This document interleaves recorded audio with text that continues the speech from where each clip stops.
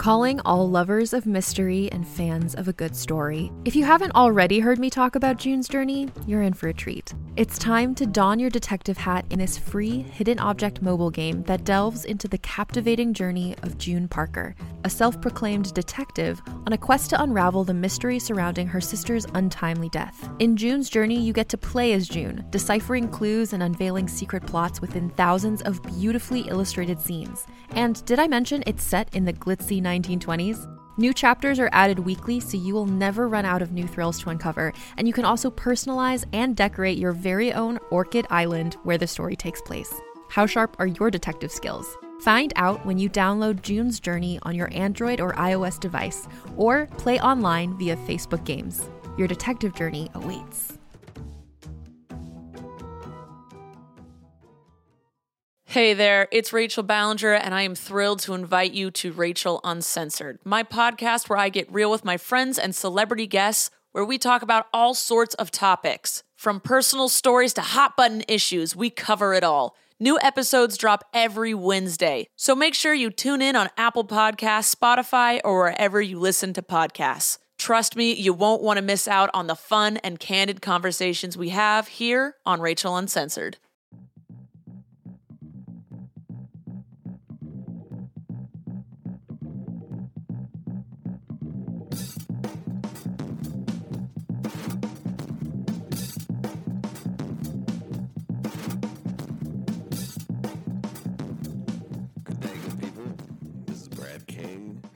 Listening to the Downtown Writers Jam podcast. We have a great guest today, Frankie Bolda. So when I started doing this like 2 years ago, 18 months ago, whatever, I was really going to focus on writing. And in my sort of weird way, what that meant was fiction and nonfiction.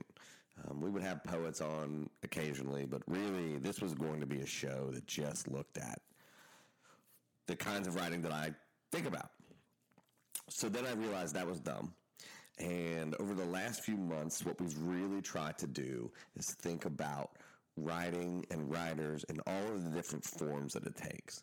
So we've brought in folks like comedians, we've talked to storytellers, and this is the first time that we're bringing in someone who does improv. She also does theater and acting.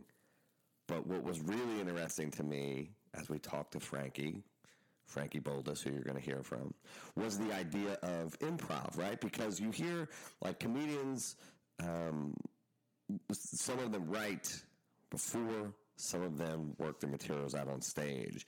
The improv is all on stage, right? There are frameworks and formats and styles that you can work through. But this idea of creating story in this on-the-fly, improv way is really intriguing to me. And so a lot of the discussion that you're going to hear about today is the structures and ways in which that happens. And of course, like everybody else, like the sort of common thread, right, the through line that everybody has is that, like Frankie kept saying, like, well, I don't really write. And then we would talk about all of the ways in which she and her partners would write these scenes on stage.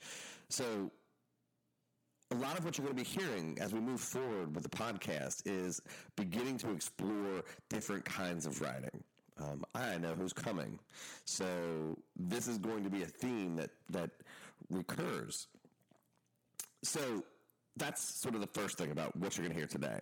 But there are some bigger things, actually, that are happening right now.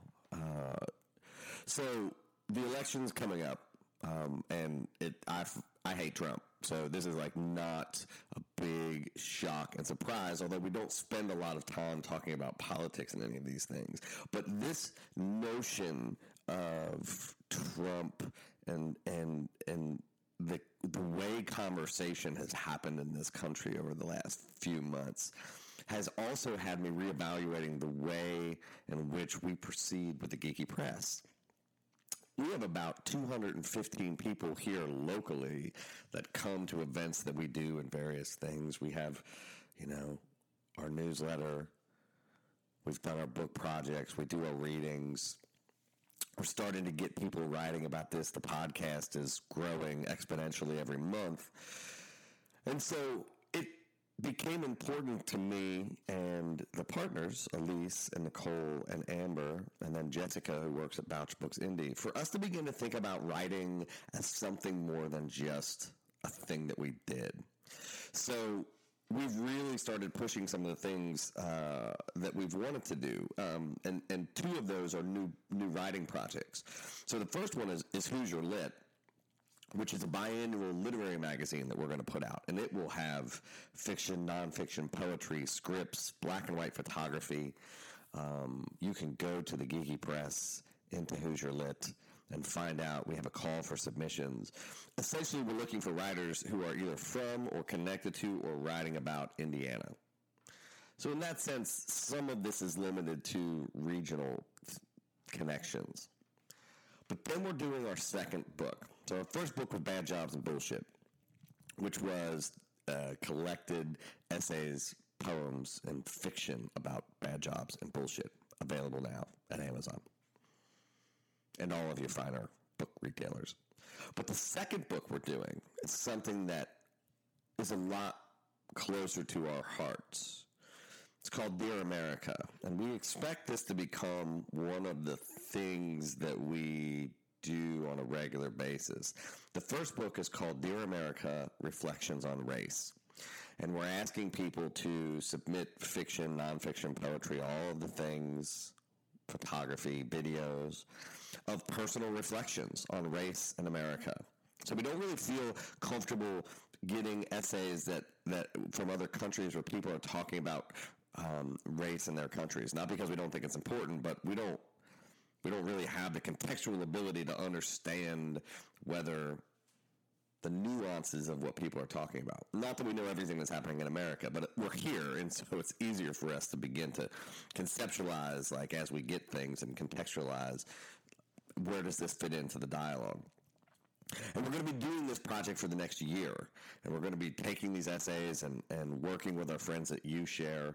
You can go to the UShare project to publish everybody's work, and then we're going to curate the best into a book, and we're going to go around and we're going to do readings and salons while the book is being written around the idea of race. Not because we think we have anything particularly important to say, but that the platform for the discussion and to have writing become part of the middle of this thing, right? Instead of yelling at each other, that we have these spaces where we can write and reflect and think and then talk, and that writing becomes a central point of what we do in this kind of conversation. And so those two, we just launched them in the middle of October, and they'll be ongoing as we do this. So none of that really has anything to do with Frankie, other than the idea of us thinking about writing, or me really thinking about writing differently, and then meeting and getting to know these other writers, seeing how what is happening in the world is beginning to influence and affect the way they do things, and then thinking about the next level of the Geeky Press, which is to now begin to take what we do and bring it into public spaces in more meaningful ways. So we hope you will be a part of that. I hope you will go to thegeekypress.com. You can go to the Who's Your Lit link. You can go to the book link and see our calls for submission. I hope you'll tell your friends about the podcast, spread that around, sign up for our newsletter, which is semi-regular and full of awesome shit. We have writing events that you can come to. But for now, what I hope you'll do is spend the next 50 minutes with Frankie and I as we talk about writing and improv and all of the things that go in to making that life.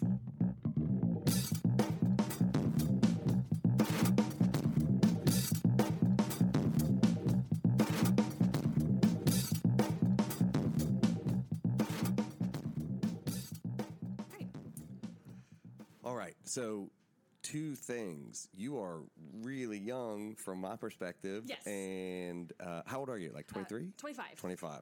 And are you still in college, or do you graduate? I am. I never got a bachelor's degree. I have a certificate of professional training from the American Musical and Dramatic Academy in New York City, which is a lot of words that mean really like I spent a couple of years in New York and I like got to play make believe and that's all. Then I moved back to Indianapolis because I still had in-state tuition. I was like, "Ooh, I'm gonna like study and be a teacher. That's gonna be great." Oh yeah, that's never a good idea. Oh no, and just with like all of these terrible things with just like it started with like with Wisconsin and all of the teachers and striking. I was like, maybe that's not a great idea. Yeah. So you not only get no money but there's no respect for you, absolutely. and everything is your fault. So instead, I become an actor. Yeah, so that's fine. So are you from Indianapolis? Yes, originally from just a little bit east of Indianapolis in Greenfield. Lived there for most of my life. Brothers and sisters? 2 sisters, older sister and a younger sister. Oh, God, so you're the middle child. Oh, yeah, I keep everything together. So this explains why you've ended up here. There you go. And what do your mom and dad do? My parents are, they met in the Marine Corps. It was like... Both of them in the Marines. Both in the So Marines. you grew up in the... A little bit. Like, they had both retired when I was... You never retire. I know. Oh, God. Yep. So it was very, like, my dad found out, like, he had high blood pressure because, like, he was always, like, still in, like, drill sergeant mode sort of thing with, like, 3 girls and, like, he's outnumbered all the time. So, like... And baffled.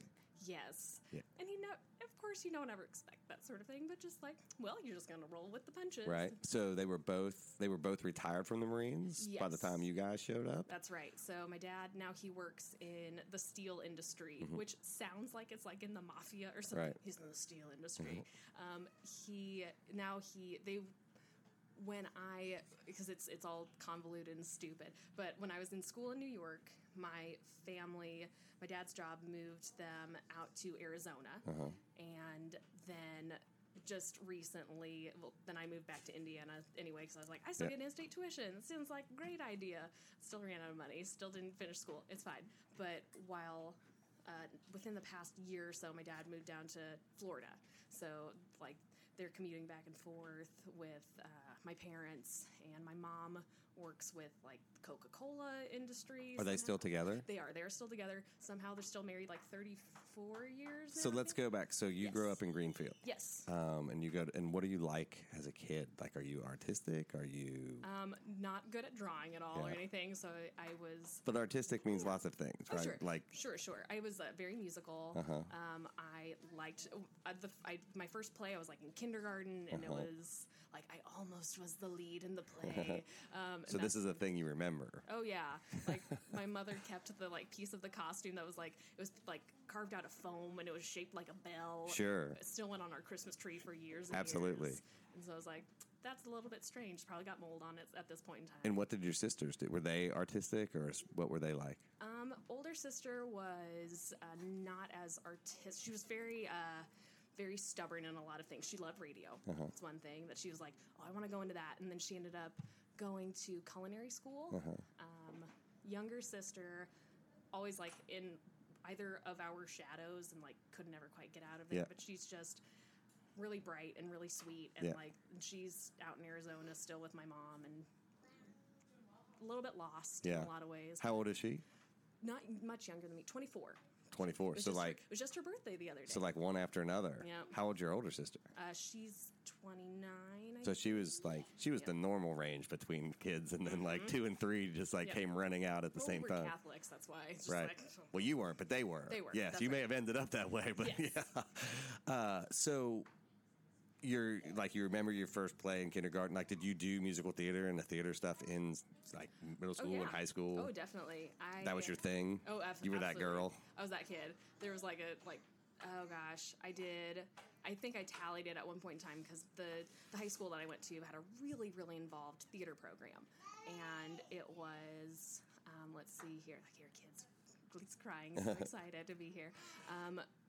there were like 18 productions I did in the course of 4 years. Really? So you guys were like pumping out. Oh yeah. What, plays or musicals or both? Both. Really? Plays, musicals. They did madrigal dinners and What is that? Oh, that's an excellent question. Thank you. It's I don't mind not knowing things. Oh yeah, absolutely. The best way to learn. It's like set in like a Renaissance court, and like typically done in like the Christmas season. And you have like all these different characters, and like they actually like sing like songs from that long ago. And so it's not like actually a dinner; it's like a play. It's like a dinner theater. It's okay. So people are like eating while you are like. It's a weird thing. Like there's like. And you were in high school doing this? That's weird as shit. It's bizarre. Absolutely. I've never even heard. Like my sister was a concert pianist, and like she did all. Like I've never ever heard of that. Was that like? Did they just make that up? I've heard of other places that have done it too, and it was like a long standing tradition. They'd been doing it since at your high school. At that high school, like since the 70s, I think. So was it the same person that had been doing that for the 20? It like kept like passing the baton. So they just it wasn't like somebody was like 90 years old that was like, we're doing this. I wish. It was can you imagine that right. person? They're like just, I'm never retiring. They're like, go away, right, Gertrude. Right. There's something wrong with you. So do you know very early on, like this is like you're going to do this? Oh yeah, and I was, in fact, like I was like. Trying out for different colleges and but I was hell bent on going to Ball State for musical theater, and they did not want me. And really, that is fine. I had a terrible audition.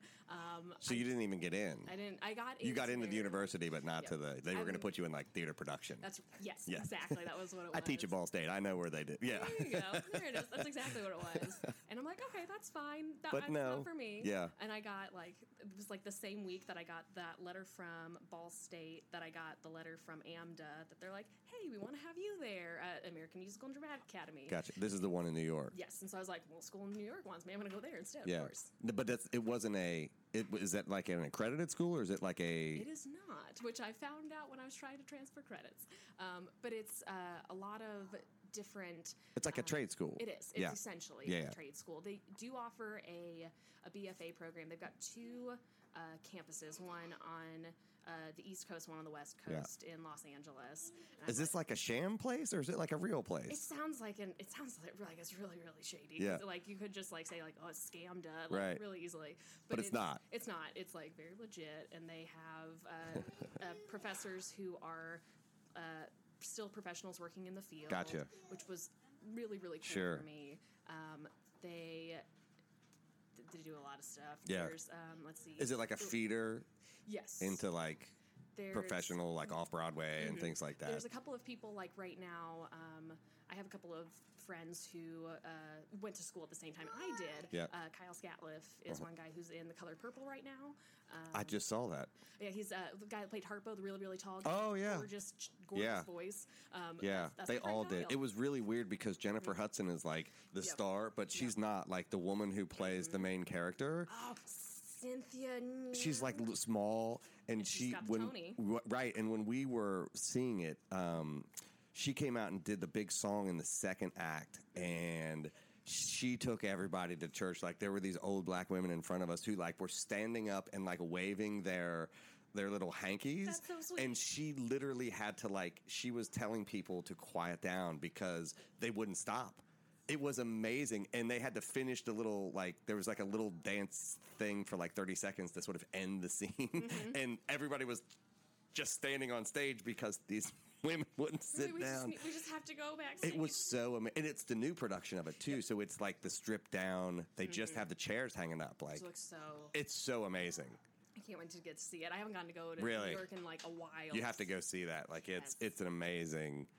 And it was weird because it's like Les Mis is across the street, and so it's it's you just sort of understand why there are problems in America because Les Mis has it's the line full of white people, and then The Color Purple was just a whole it's a whole line of black people, and then me, right? And I was like, oh, okay, I feel like I'm seeing the wrong thing, except for that I wanted to see The Color Purple because nobody can get into Hamilton, right? Hamilton was right behind it, and that was sold out, but it was oh, I feel like I should be in the Les Mis, but I didn't really have any desire to see that because I wasn't sure how they were going to turn The Color Purple, which is I don't know if you've read the book, but there's rape and beating and I'm like, how do you turn that into a musical? And they just kind of just don't. Yeah, like, well, he's a really real touch on guy. that part of the like, oh, he's not a bad guy. He's comedy guy, right? Yep. Like, so people from that program are like doing really, stuff. They're doing stuff. There's they always like Jesse Tyler Ferguson, the guy that's in Modern Family, the redheaded dude. Right. He's an alum. So this isn't Trump University you're at. No, Like no. this is. I hope not. So gosh. why do you leave and come home? This seems like a terrible idea. It was. It's fine. A lot of it's because like I was dating a boy in Oh, Indiana. stupid boys. It's terrible. I'm like. Are you still dating him? Oh no. I wish him well, but just like I don't care. So you've learned that lesson. I have. Okay. Now I'm dating somebody else in Right. theater. It's fine. Right. It's great. So right now, the guy that I'm seeing, my boyfriend who I've been with for like 3 years almost now. So you've been back a while. I've been back a while. Yeah. It was he and I just took over the reins of a theater company in town, Eclectic Pond. Yeah. So he's the new artistic director, and I'm the associate artistic director, and we're like trying to find places that like the shows are going to be happening, and it's like really exciting. Like we're getting to have these. We've conned a couple of people in town who are like really good writers to like let us produce your work. And, like we're still trying to find like a space for a couple of them. Yeah. And I'm sure I'm exposing all of our secrets right now. It's all fine. So we'll talk more about that. Yes. So you come back from New York, what, like 4 years ago? Yeah, that sounds about right. So 6 years ago. It was 6 years that ago. long ago. Yep. Oh, because you didn't do college. This was your college. So you were like 20, 21 when you're 20 when you're coming back. Yeah, I just knocked it out. Like 4 semesters. So you came back for a boy, not for, so you're in New York, the mecca of theater and all the things you want to do, and you think this Indiana kid he's the thing. I was a dumb person. Yeah. And it was like... Were you doing stuff out there? Were you like, as you were going through school, were you making... It really discouraged people from like actually doing outside work. Like once you got into your 4th semester, it was like, yes, please go and start auditioning, Gotcha. do all that sort of stuff. If you get stuff, go for it. Sure, if but like not semester 1. Yeah, don't go right out the gate and like learn to walk before you like go into the full on sprint. That seems like terrible advice. Kind of in some ways. Yeah. And like one thing that I've liked about being in the Midwest is like I have all of these. There are not nearly as many opportunities, but like there's a community here that like I've got my finger in a couple of different little sticky pots. Yeah. And can like I know these people and like we've collaborated and like, I can try these different things that in a much bigger market, like me being a small white girl, it's like, you're not exciting. So why are you attracted to that? Like, what was it when you were having those feelings in high school and like, oh, I have to go do this? Like, what was the moment that you sort of realized like, oh yeah, shit, this is who I am? Kindergarten when you got the... Oh, yes, exactly. You're like, oh, God, this is it. You got the bug. I got a foam costume. It doesn't get better than that. This will never be better. Right. This is my everything. I don't know exactly Ooh, I do remember, like, when I thought, like, oh, this could be a job. Yeah. That's really cool. I was in Girl Scouts for a long time. Long while I was just in, like, elementary school. And we went to see a production of Peter Pan. And, like, a woman played Peter Pan. Sure, always. Which is amazing. Yeah, and, like, but that's always the way it's been. Oh, yeah. And, like, you don't think about Although that. you don't know that as a kid. You just show up and you're like, you're like, oh, great. Okay, I know this story. Like, Right. little boy is flying and, like... Right. It's a little girl flying. That's amazing. And like, there's actually like these like wires are attached to people, but it's magical. And, Right. like, when you're like 7 years old, you're like, nothing's can be better than this. Right. And like, we got to actually, it was a matinee. I don't remember where the production was, but like, we got to actually meet the people afterwards and like talking to them. Like, he's like, okay, it's not easy. Like, we have a lot of like rehearsals and like all this. I'm like, okay. But you're hearing nothing. You're hearing like wires on the stage. Yes, this is perfect. I can fly. And like, I like that hard work that goes into it. Like, you don't want it to just be like, you don't want it to be easy because then that's lame. So but you weren't writing stuff, yeah? You were just doing the acting side of things. Just doing the acting side for the most part. I've written very little, nothing that's been published, nothing that's been produced, not anything that I'm like confident enough that like, yes, this is it. So you've journaled. I journal a lot. I do a lot. I do a lot of improv. A whole lot of improv. So you come back from New York, and what do you do? Like after you get rid of the the baggage. Oh, sure. Well, that took a while to get rid of the baggage. Yeah, it always does. Did you immediately jump into theater stuff here? I went right back to school. Really? For one. You thought teaching, this is the ticket. Yeah. I went to IUPUI. Yeah. Was taking classes, and since none of my credits transferred, right. I had to like start back. You literally were taking classes, which was just awful, like, terrible. Yeah. And I'm like, I don't need to know how this method and like this really elemental math works. Yeah. Math is very important. I'm right. not saying that it's not important, but I'm like, this doesn't help me on the stage. I don't need that unless I'm like, if it's like geometry, yes, yeah. I need to know sure. all of that. Doesn't matter. But there was they do this like JAG Perks Fair or something in the fall semester in August. People don't know the JAG card is the student ID card. Yes. So the JAG Fest. You're my translator. Yeah. I love that.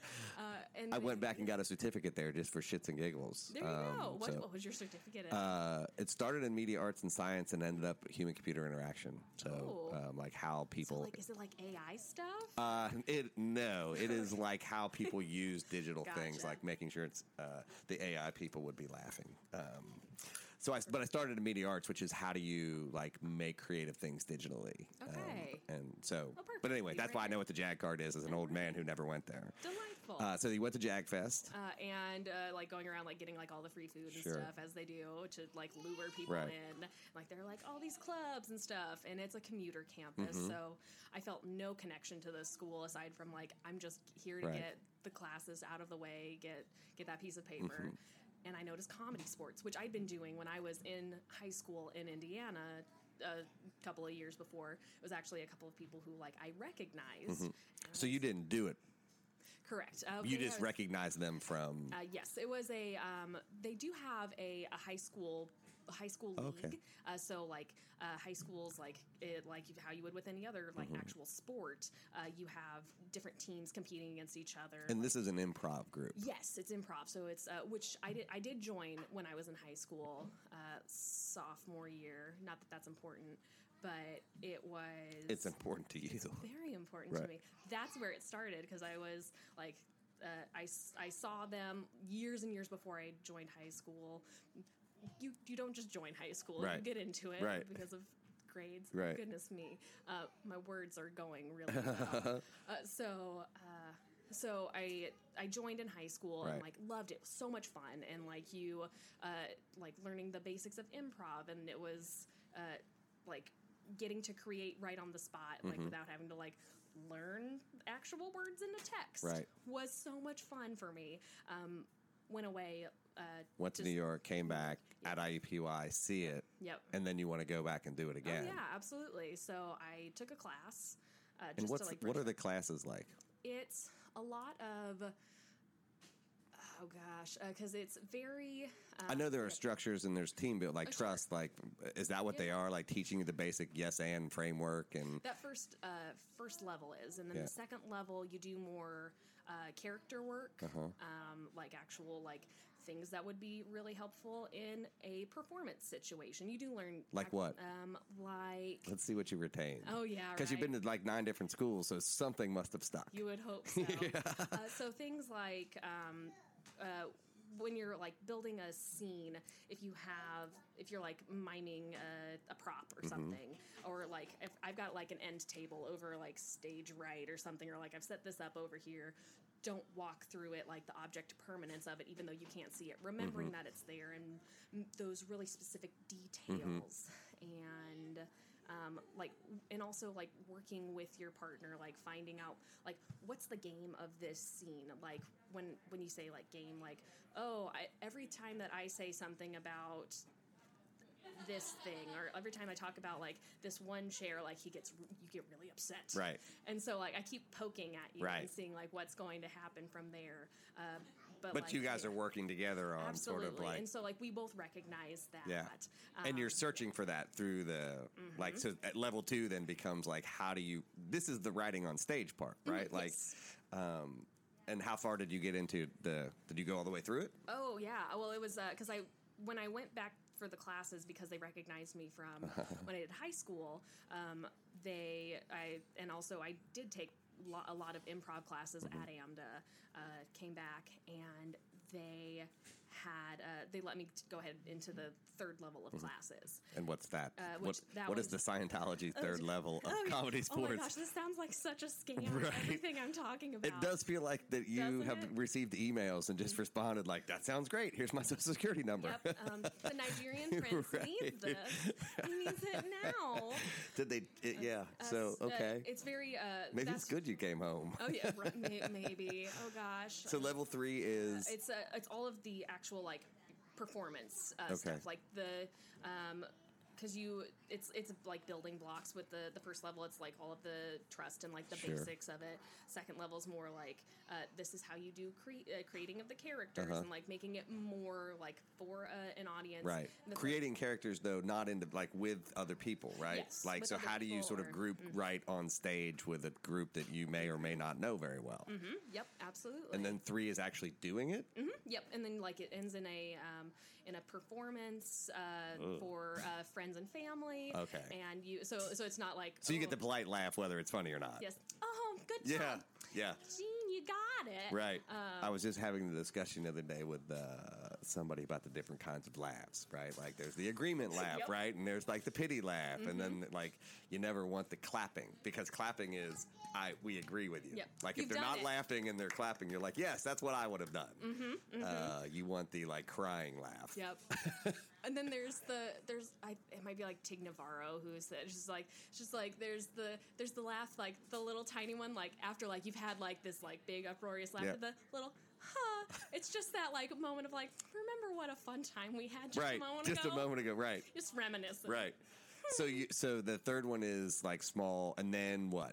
And then then you're unleashed on the world. Yeah, almost. You have to try out for you don't have to. If you want to try out, that's not they don't make the only way out of level 3 is to try out for.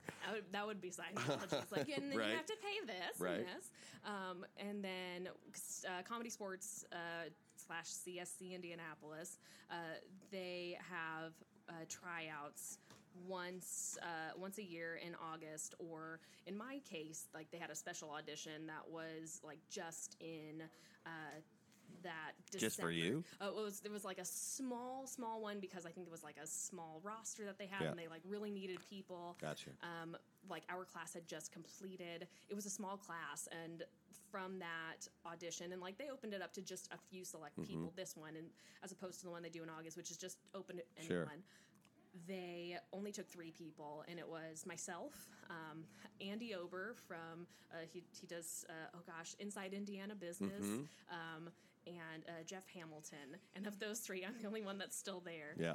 Because like Andy's got really early mornings, and Jeff had other things with his life that had to like take him away. Improv comedy didn't turn out to be the driving force of his thing. Oh no, but for me it did, and that's fine. So talk to me about because one of the things that interested me about, since most of the time I talk to writers. Yes. But beginning to explore, what does it mean to write on stage? Ooh. Right? Like, because you said you don't write. Like, well, I said you don't write. Like, you journal. Like, nobody sees it. Except for that you're doing things that actually people are seeing live. And, like, you're going from first draft to final draft in 3 minutes. Absolutely.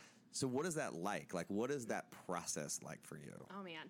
So I know, which is a terrible question. Like, I fucking don't know. Oh no, it's like, and I was trying to like, because I was like, knew that we were going to be doing this. I was trying to like break it down for myself.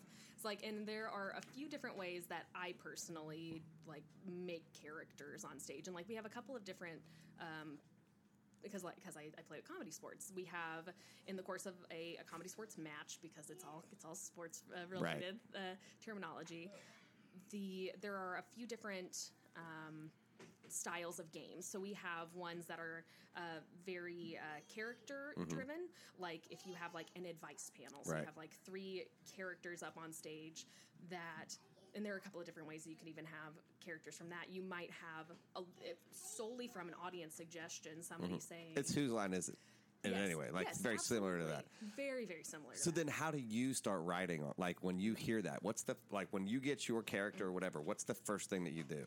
First thing that I do, I try to find because I try to find the space of like where are we? Like if the suggestion is like Antarctica, and I'm like, okay, I've got an igloo over here, or like I'm ice fishing, like I'm just gonna start like sawing through this ice, and like what this physicality is this reminding me of, like a really really haggard old person, or like the person who I'm working with right now, like based off of what they're doing in this instant, does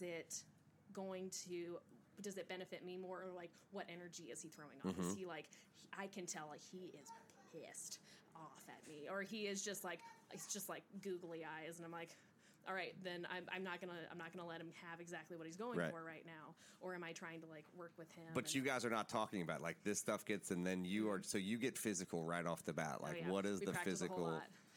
So like sometimes it's like that physicality, or it's sometimes like we have this one game that's first line, last line. Like you get the very first line of dialogue from the audience and the very last line. So it's like, I know that whatever I do in this, it has to be encapsulated within that. And like whatever I do, it has to lead to this. Yeah.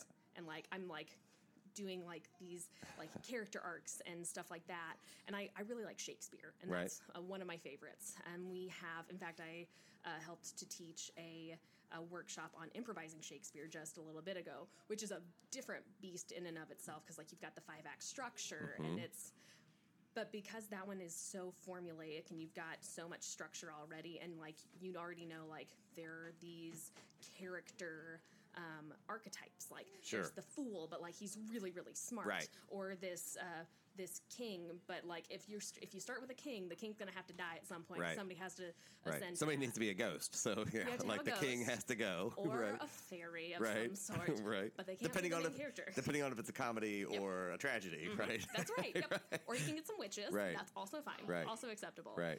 So like I draw from things like that I know already, or if I have, and like I love people watching, like seeing like this like old woman who's her posture's like a 90-degree angle, and I'm like, what led to that moment? And like, you must be fascinating to talk to. So what I'm hearing is that this manicness that you have brought here today is exactly what that happens in like 30 seconds up on stage.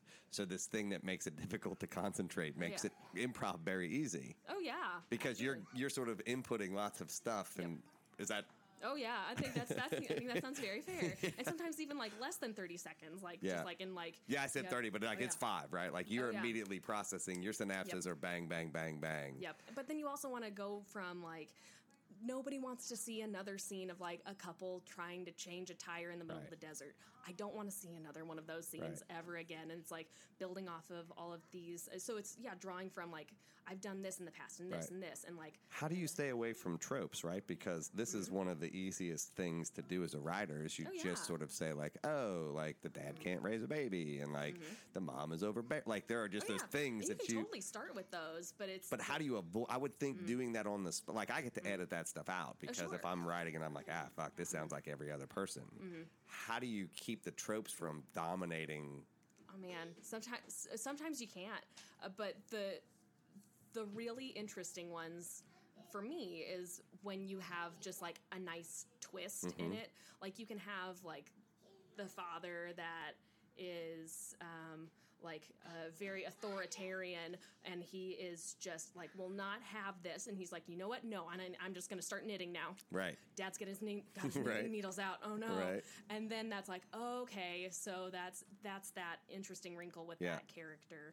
And oh man, there are some really really nice players that we have, or like that we've had in the past, ones that we have now too, that have some like really nice like standard characters that they have used regularly.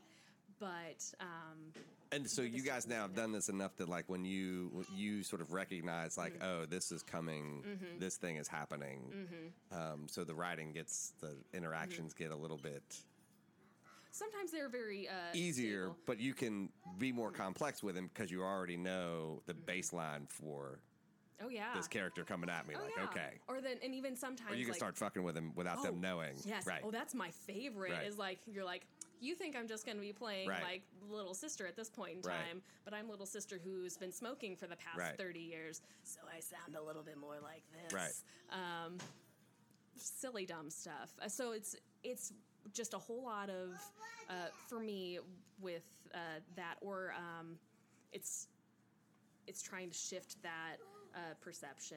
And another form of improv, because like comedy sports, we do a lot of short form, so it's like that 3 minutes or less. Long form improv, I love that. So what's like movies? Like what do you mean long form? It's like it's kind of like so it's in some ways called Chicago style improv, or the Herald is a specific one. You get one suggestion from the audience, and then the performers just go for like 20 minutes or an hour or something. Yeah. It's not always the same scene. It shouldn't be. In fact, you might have just like 3 basic scenes. Like you have one set up like scene A, and then something that happens in scene A inspires these other people that are off stage to do something very different.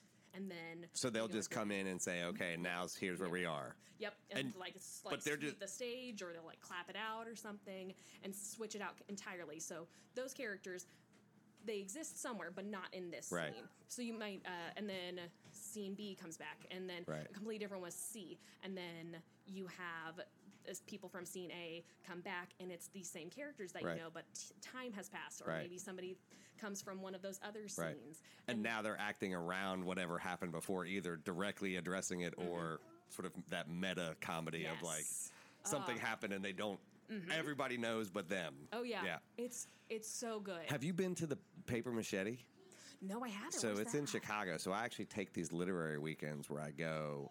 The Paper Machete is it's an improv and essay magazine that happens every Saturday from 2 to 4 at the Green Mill, which is Al Capone's bar. So there's like the piano behind the bar, and like it's weird because you walk into a bar and it's dark on Saturday at 2 p.m., right? And you leave and it's still bright outside, which is a weird experience to be. But they have essayists who like have written and they'll perform them. But there are improv people from Second City will come and do like right in the middle of a show. There'll just be this improv scene that happens that you're not really sure about. There's the puppeteer, Chad the Bird.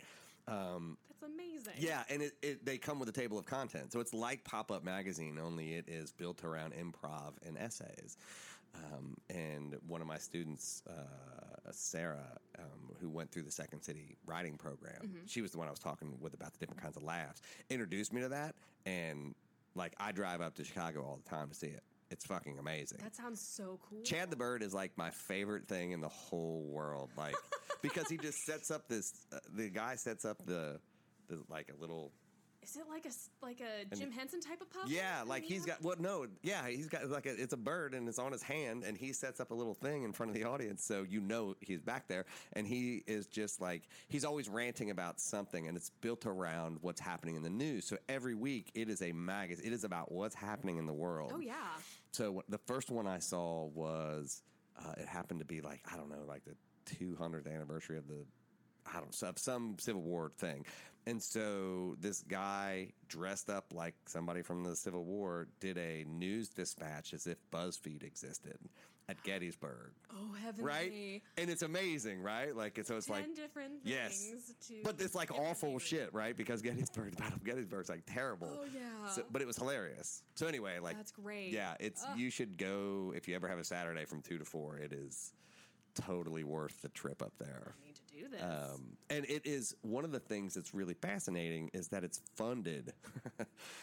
So the Arts Council of Chicago actually pays for that to happen. That's so cool. Right. It's amazing. Is that a historic building because of that was something that Al Capone? I have no idea. I know that like the Green Mill on Sunday night hosts the oldest poetry slam in the country. So the guy who started Poetry Slams, Mark Smith, runs from 7 to 10 p.m. It's been going on for 30 years. That's amazing. Yeah, so like I will do that on Saturdays? Sunday. Okay. Sunday from 7 to 10. So I'll have just a long weekend. Yeah, so that's what I do. I go up on Saturday. I will see the Paper Machete, maybe go to Second City, and then on Sunday go at night. Like, it's amazing. That's so cool. Yeah, it's pretty much the best thing ever. So if you're into that kind of stuff, like just... they have the bad authors down here. What is it? The Night of Bad or over in Fountain Square. I can't remember, but there's like an improv, like old authors. Yeah. Oh, I just did I just did a show with them. Oh, I can't remember the name of it.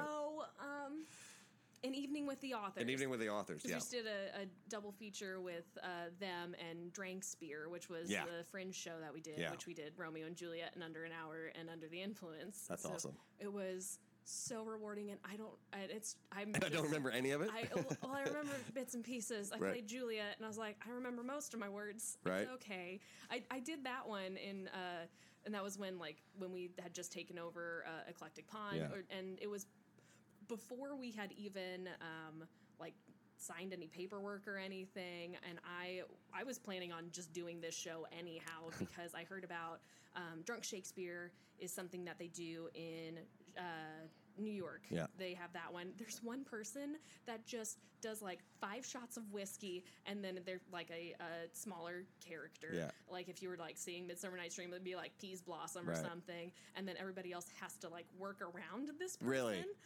So that's amazing. So it's like an actor's nightmare, but an audience's delight. Yeah. They're like, oh yes, what are you going to do now? Right. And then there's one in Boston called Shitface Shakespeare, very similar. And so I was like, I'm sensing a theme. Yes. But ours, we were able to talk to, because Eclectic Pond is a 501c3 nonprofit, and talk to Sun King if they would be interested. Yeah. And we and Sun King does everything. Yes, they do, and they're amazing. They really don't say no to anything like that. Oh yeah, and we very toned down all of the we won't have somebody drinking to that excess. We aren't promoting excessive drinking. Any of our promos are not showing somebody actually consuming the product. The promos weren't. Yep. And so we the play. Yep, the play we had. Everybody was drinking throughout the course of it, and it was very self-monitored. So you have if somebody, because we did. Oh gosh, it was 3 days in a row of it, and it was. So day 3 was rough. Oh.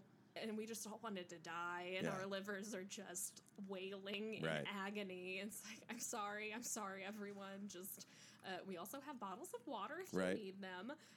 But I mean, that's not what people came to see. So, do you think, why do you think you have this desire to do the improv and the writing on stage and the live? Were your mom and when you think back, were they supportive of the art stuff that you did? Very supportive. My my mother in particular, she came out when I was in New York and for our final showcase, and we did I did a thing from Teresa Rebeck, a Teresa Rebeck play that was a 1-person play. Yeah. And a portion of that was in the first half, and then the second half was the Laramie Project. So it was very light and dark. Yeah. And you're okay, that's very different. And my mom, because Rebeck, she does a lot of curse words. And even though my mother was in the Marine Corps, she's like, Frankie, don't curse. Yeah. I'm an adult human. Right. She once, when we were learning, my older sister was learning to drive, and a car almost sideswiped us, and she just says, "Oh, fuck that guy!" And my mother just, Jamie, where did you hear that? Just, from you. Of course. But so my mom came to see that, tried to talk me out of moving back to Indiana. So they were really into your self-expression, and they were into you and your sisters finding your own way, and it wasn't that typical Marine family of it's bizarre. I don't know that I could have a more supportive family, and they're just very you want to do that? Do it. Yeah. Go for it. Although you probably need something like that in improv. I would think that you have to think well, the scaffolding's always there, and even if this crashes, I'm going to land in a nice, soft place. Yep. It would be very hard to be bitter and do improv well. Although I think some people do. A lot of people do, in fact, or they're just I'm going to do this in spite of you. I'm okay. Right. This is your out. This is your way of expressing yourself. I'm gonna play all these characters, and this is my mother, and I'm okay, you're not. But I feel most of those people end up as stand-ups. That is an excellent point. Yes, I feel the bit I have lots of friends that do stand-up, and they are, and bitter is probably the wrong word, but they had things that were broken. Oh, yeah. And the people that I know that tend to do the improv-y stuff are more communal based and have like a not a sunny disposition, but like the yes and requires trust. Oh yeah. Stand up requires you to distrust everything. Oh yeah, and then you start like as soon as you start going at an audience and they're turning on you and you get hecklers. I've thought about doing stand up and I'm like I have I think like 3.5 minutes like written and I'm like you write? I do write. There we go. I've just not like put it out officially. I just need to do that. Minus all the shit you've done on stage, which is out in front of things, right? Oh, yeah. So you actually have. It's just not on paper. Yep. So I'm not going to let you get away from that. It's not as permanent that way. Well, and this is, as I've interviewed people that do storytelling, which wasn't a fucking thing when I grew up. Like, that wasn't a job. Like, now there's, like, storytelling arts. They've said, like, what they like is the lack of permanence of it, that it exists as a thing and then it doesn't. Oh, yeah. I think that's one thing that drives me, like, or has always attracted me to theater. Maybe not since I was, like, in kindergarten, but, like, as soon as you're, like, creating and, like, seeing people, like, making these amazing things, and it's like, well, it lasts in that one moment. It lasts in, even more so with improv, like, it lasts in this one moment with these people. You can't, like, do a pull quote from an improv show. You could, but it's not going to resonate with anybody else, or like in any other way. Like if you're like if like you and I went to see, if like we went to see Hamilton and I'm like quoting Aaron Burr and you're like, oh man, that's hilarious, man, what a fun time, and it's just this tiny microcosm, and that's fascinating that it can last such a small amount of time, and it's like, and you have these people just in the palm of your hand, just like, okay, yep, you're gonna follow me, and you're, whether you want to or not. I can't make you. I can't lead a horse to water. I can lead a horse to water. I can't make it drink. See, I'm really, really good at that. I don't know what the horse does, but I'm making the horse do things. There's a horse, and I have a leash and we on are it. drinking water. Yep. That's really interesting to me because I don't, as a writer, I don't give a shit what people think about it. Like I would never. You workshop it in the sense that like you show other writers, but like I don't even give a fuck what, like if I don't even really do workshops because I don't really care what most people think about the writing. Whereas that improv, the things that are happening live and on stage, like you may not care about the audience, but you at least have to care about the people that are around you and doing the thing, right? And you assume that whatever thing you create brings the audience with you. I mean, we've had shows where like an audience is like not with me. I know they're not having a good time. They're only there because they thought like 10 o'clock on a Saturday night it was going to be a good show. Oh. And then like those ones, at least for now, are a comedy sports show. And comedy sports is for all ages. Yeah. At any time that we do it, it's part of the branding. It's a big, wide. Comedy sports isn't the only in Indianapolis. We've got. It started in Milwaukee in '84, and it's. We've entered the history part of the show. There's by Richard Chudnow. It goes by Dick Chudnow, which is a terrible name. But he's not on the all man. ages show. Yes, and there are 22 in the U.S. Really? There's one in New York, which I never went to while I was there, which I always kick myself for that. There's one in Berlin, Germany, and one in Manchester. Is there another Berlin? Maybe. So like be. Manchester, England? So you say Berlin, Germany, but not Manchester, England. Well, because you started to tease me about Berlin. They used to call themselves London, but then they're like, we're too far away from there. That's nowhere near London. It's not. No, it's nowhere near. Nope. So does it differentiate itself from like the Groundlings and Second City by that all ages? Like, is that sort of where it fits into that? Yep, that's the biggest thing, and I think that's one reason why we've been around for so long and why we can be in so many different cities. Like, there's one in Utah, and like in goddamn. Yep, Salt Lake City, and then you can have the same sort of performance there. Different people, of course, but same setup, and like people have that same expectation when they see comedy sports when they're in Salt Lake City as when they go to Quad Cities or going to Chicago. Gotcha. So like I could go to IO and like see an amazing improv show. It's going to be different, of course, from that. But if I go to see comedy sports in Chicago, it's still going to be 2 teams of professional improvisers Yeah. fighting for a trophy. And, like, I can take my kids there. I can take my grandma there. Yeah. I don't have kids. But if I did have kids, I Right. could bring them there. Well, you could, even if it wasn't in all ages. Mm-hmm. You'd just maybe be considered a bad person. It's fine. I'm Yeah. a terrible, Yeah. terrible human being. I would be bringing my It's- kids to those too, and I don't have them. But if I did, I'd take Yep. them to the dirty shows. Yep. Like, It's not even my kids. I'm just bringing right? I'm kids just there. bringing. Actually, just go to the park sometimes and look for kids and ask them if they'd like to go see a show. But I have, like, multiple other people there with Yeah. me, so it's not like that. Right. So one more thing, and then we'll go because we've been here for a little while. So, what is it that you now that you're back and you're doing the Eclectic Pond, which is a theater company, and you're doing what do you think your next steps are for this stuff? That's a fair question. And probably one you don't obsess about at all, ever. Never at all. No. In fact, I've been looking at a few different things just because, like, it's always bothered me that I don't have, like, that bachelor's degree, and, like, I can't progress, like, professionally in a lot of things because of that. Yeah. Like, I can't make more money because I don't have a piece of paper, Yeah. even though I've got, like, this many years of experience. So I'm looking at, so while still keeping Eclectic Pond, making it nice and current, and we're making these classics more accessible, but also doing more original works that are based here, because that's, like, it started here, why not? Yeah. And, like, we're taking over, so it's going to be, like, that's a thing that we wanted to do. So we're taking over. That's what my plan is: world domination, starting in I Indianapolis. thought that would be ideal. Yeah. And then we'll get our death ray all set up, and Right. we'll be fine. So getting more education in some way, shape, or form. I was, like, even looking at, like, I found out that Yale School of Drama, their MFA program, you do not need to have a bachelor's degree in order cool. to finish that. Like, although it would still be a certificate of Yeah. drama, so I'll have another certificate. Sure. But it would be from Yale, and people would be like, "Oh, wait a minute, Yeah. that doesn't sound like a scam as much." Right. Right. Or at all. Or at all. The Oh, first no. thing that doesn't sound like a scam. Oh, Yale. Okay, I great. just kept sending them money once a month, and then a degree showed up. It was bizarre. I never took a class. No. So you're going to stick around here and try to build this stuff out and sort of figure out. Do you think you'll be here long term? I don't know. I think so.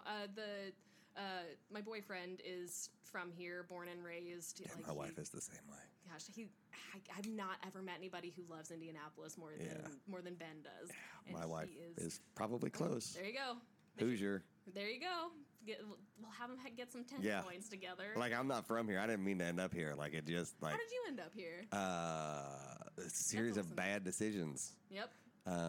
Yeah, I lived all over the country. I worked at Wired and went to Berkeley. I lived in Austin. I worked out at MIT. I came back and was in Kentucky working, and a job opened up here. And I came for a few years. I was teaching, sort of getting my bearings back, and was getting ready to leave to quit and move west and get back to writing full time. And I met my wife, and now I'm here.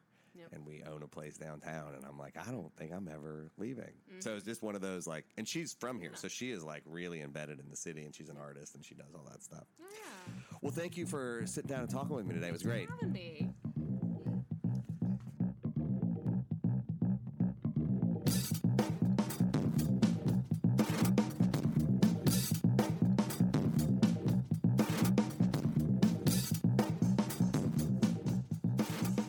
Well, there it was. That was Frankie. She is, as you heard, amazing. Associate Artistic Director at Eclectic Pond, which is a theater company, Director of Fan Services at Comedy Sports. She's done all this stuff with theater, and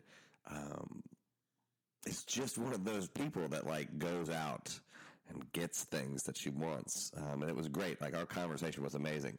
But it's one of the interesting things that we have as part of what we're doing at the Geeky Press. We've started having these artist dinners where we will gather up people from different areas to talk about creativity or something related to that. It's amazing to me how much people don't think that what they do is something, right? Like, Frankie doesn't think that what she does is writing, even though very clearly, at least to me, it's writing. So that, I think, is interesting, and I loved having her, and I look forward to seeing all the things that she does. As for us, don't forget, sign up for the newsletter. Go to thegeekypress.com. You can go into our book section, see the call for submissions for Dear America, the call for submissions for Hoosier Lit. We have some awesome merch, so you should go buy the t-shirts and the magnets and all of those things. We have dog shirts, and definitely wear those. Not you, but the dogs.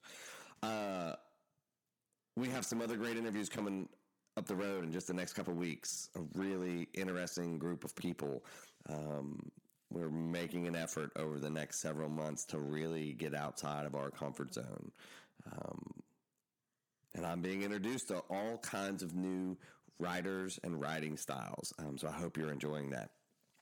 Pass along this information to everybody. Share the podcast. Help us grow. And until then, I will see you around the internet.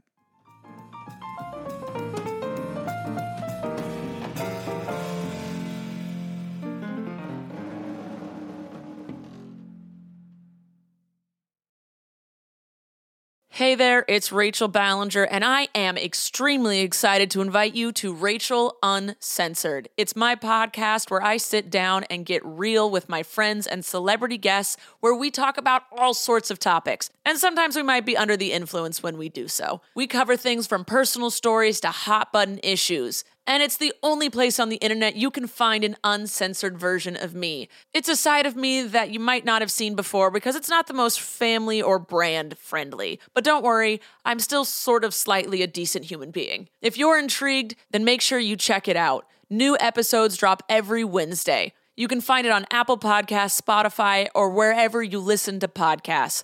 Trust me, you won't want to miss out on the fun and candid conversations we have here on Rachel Uncensored.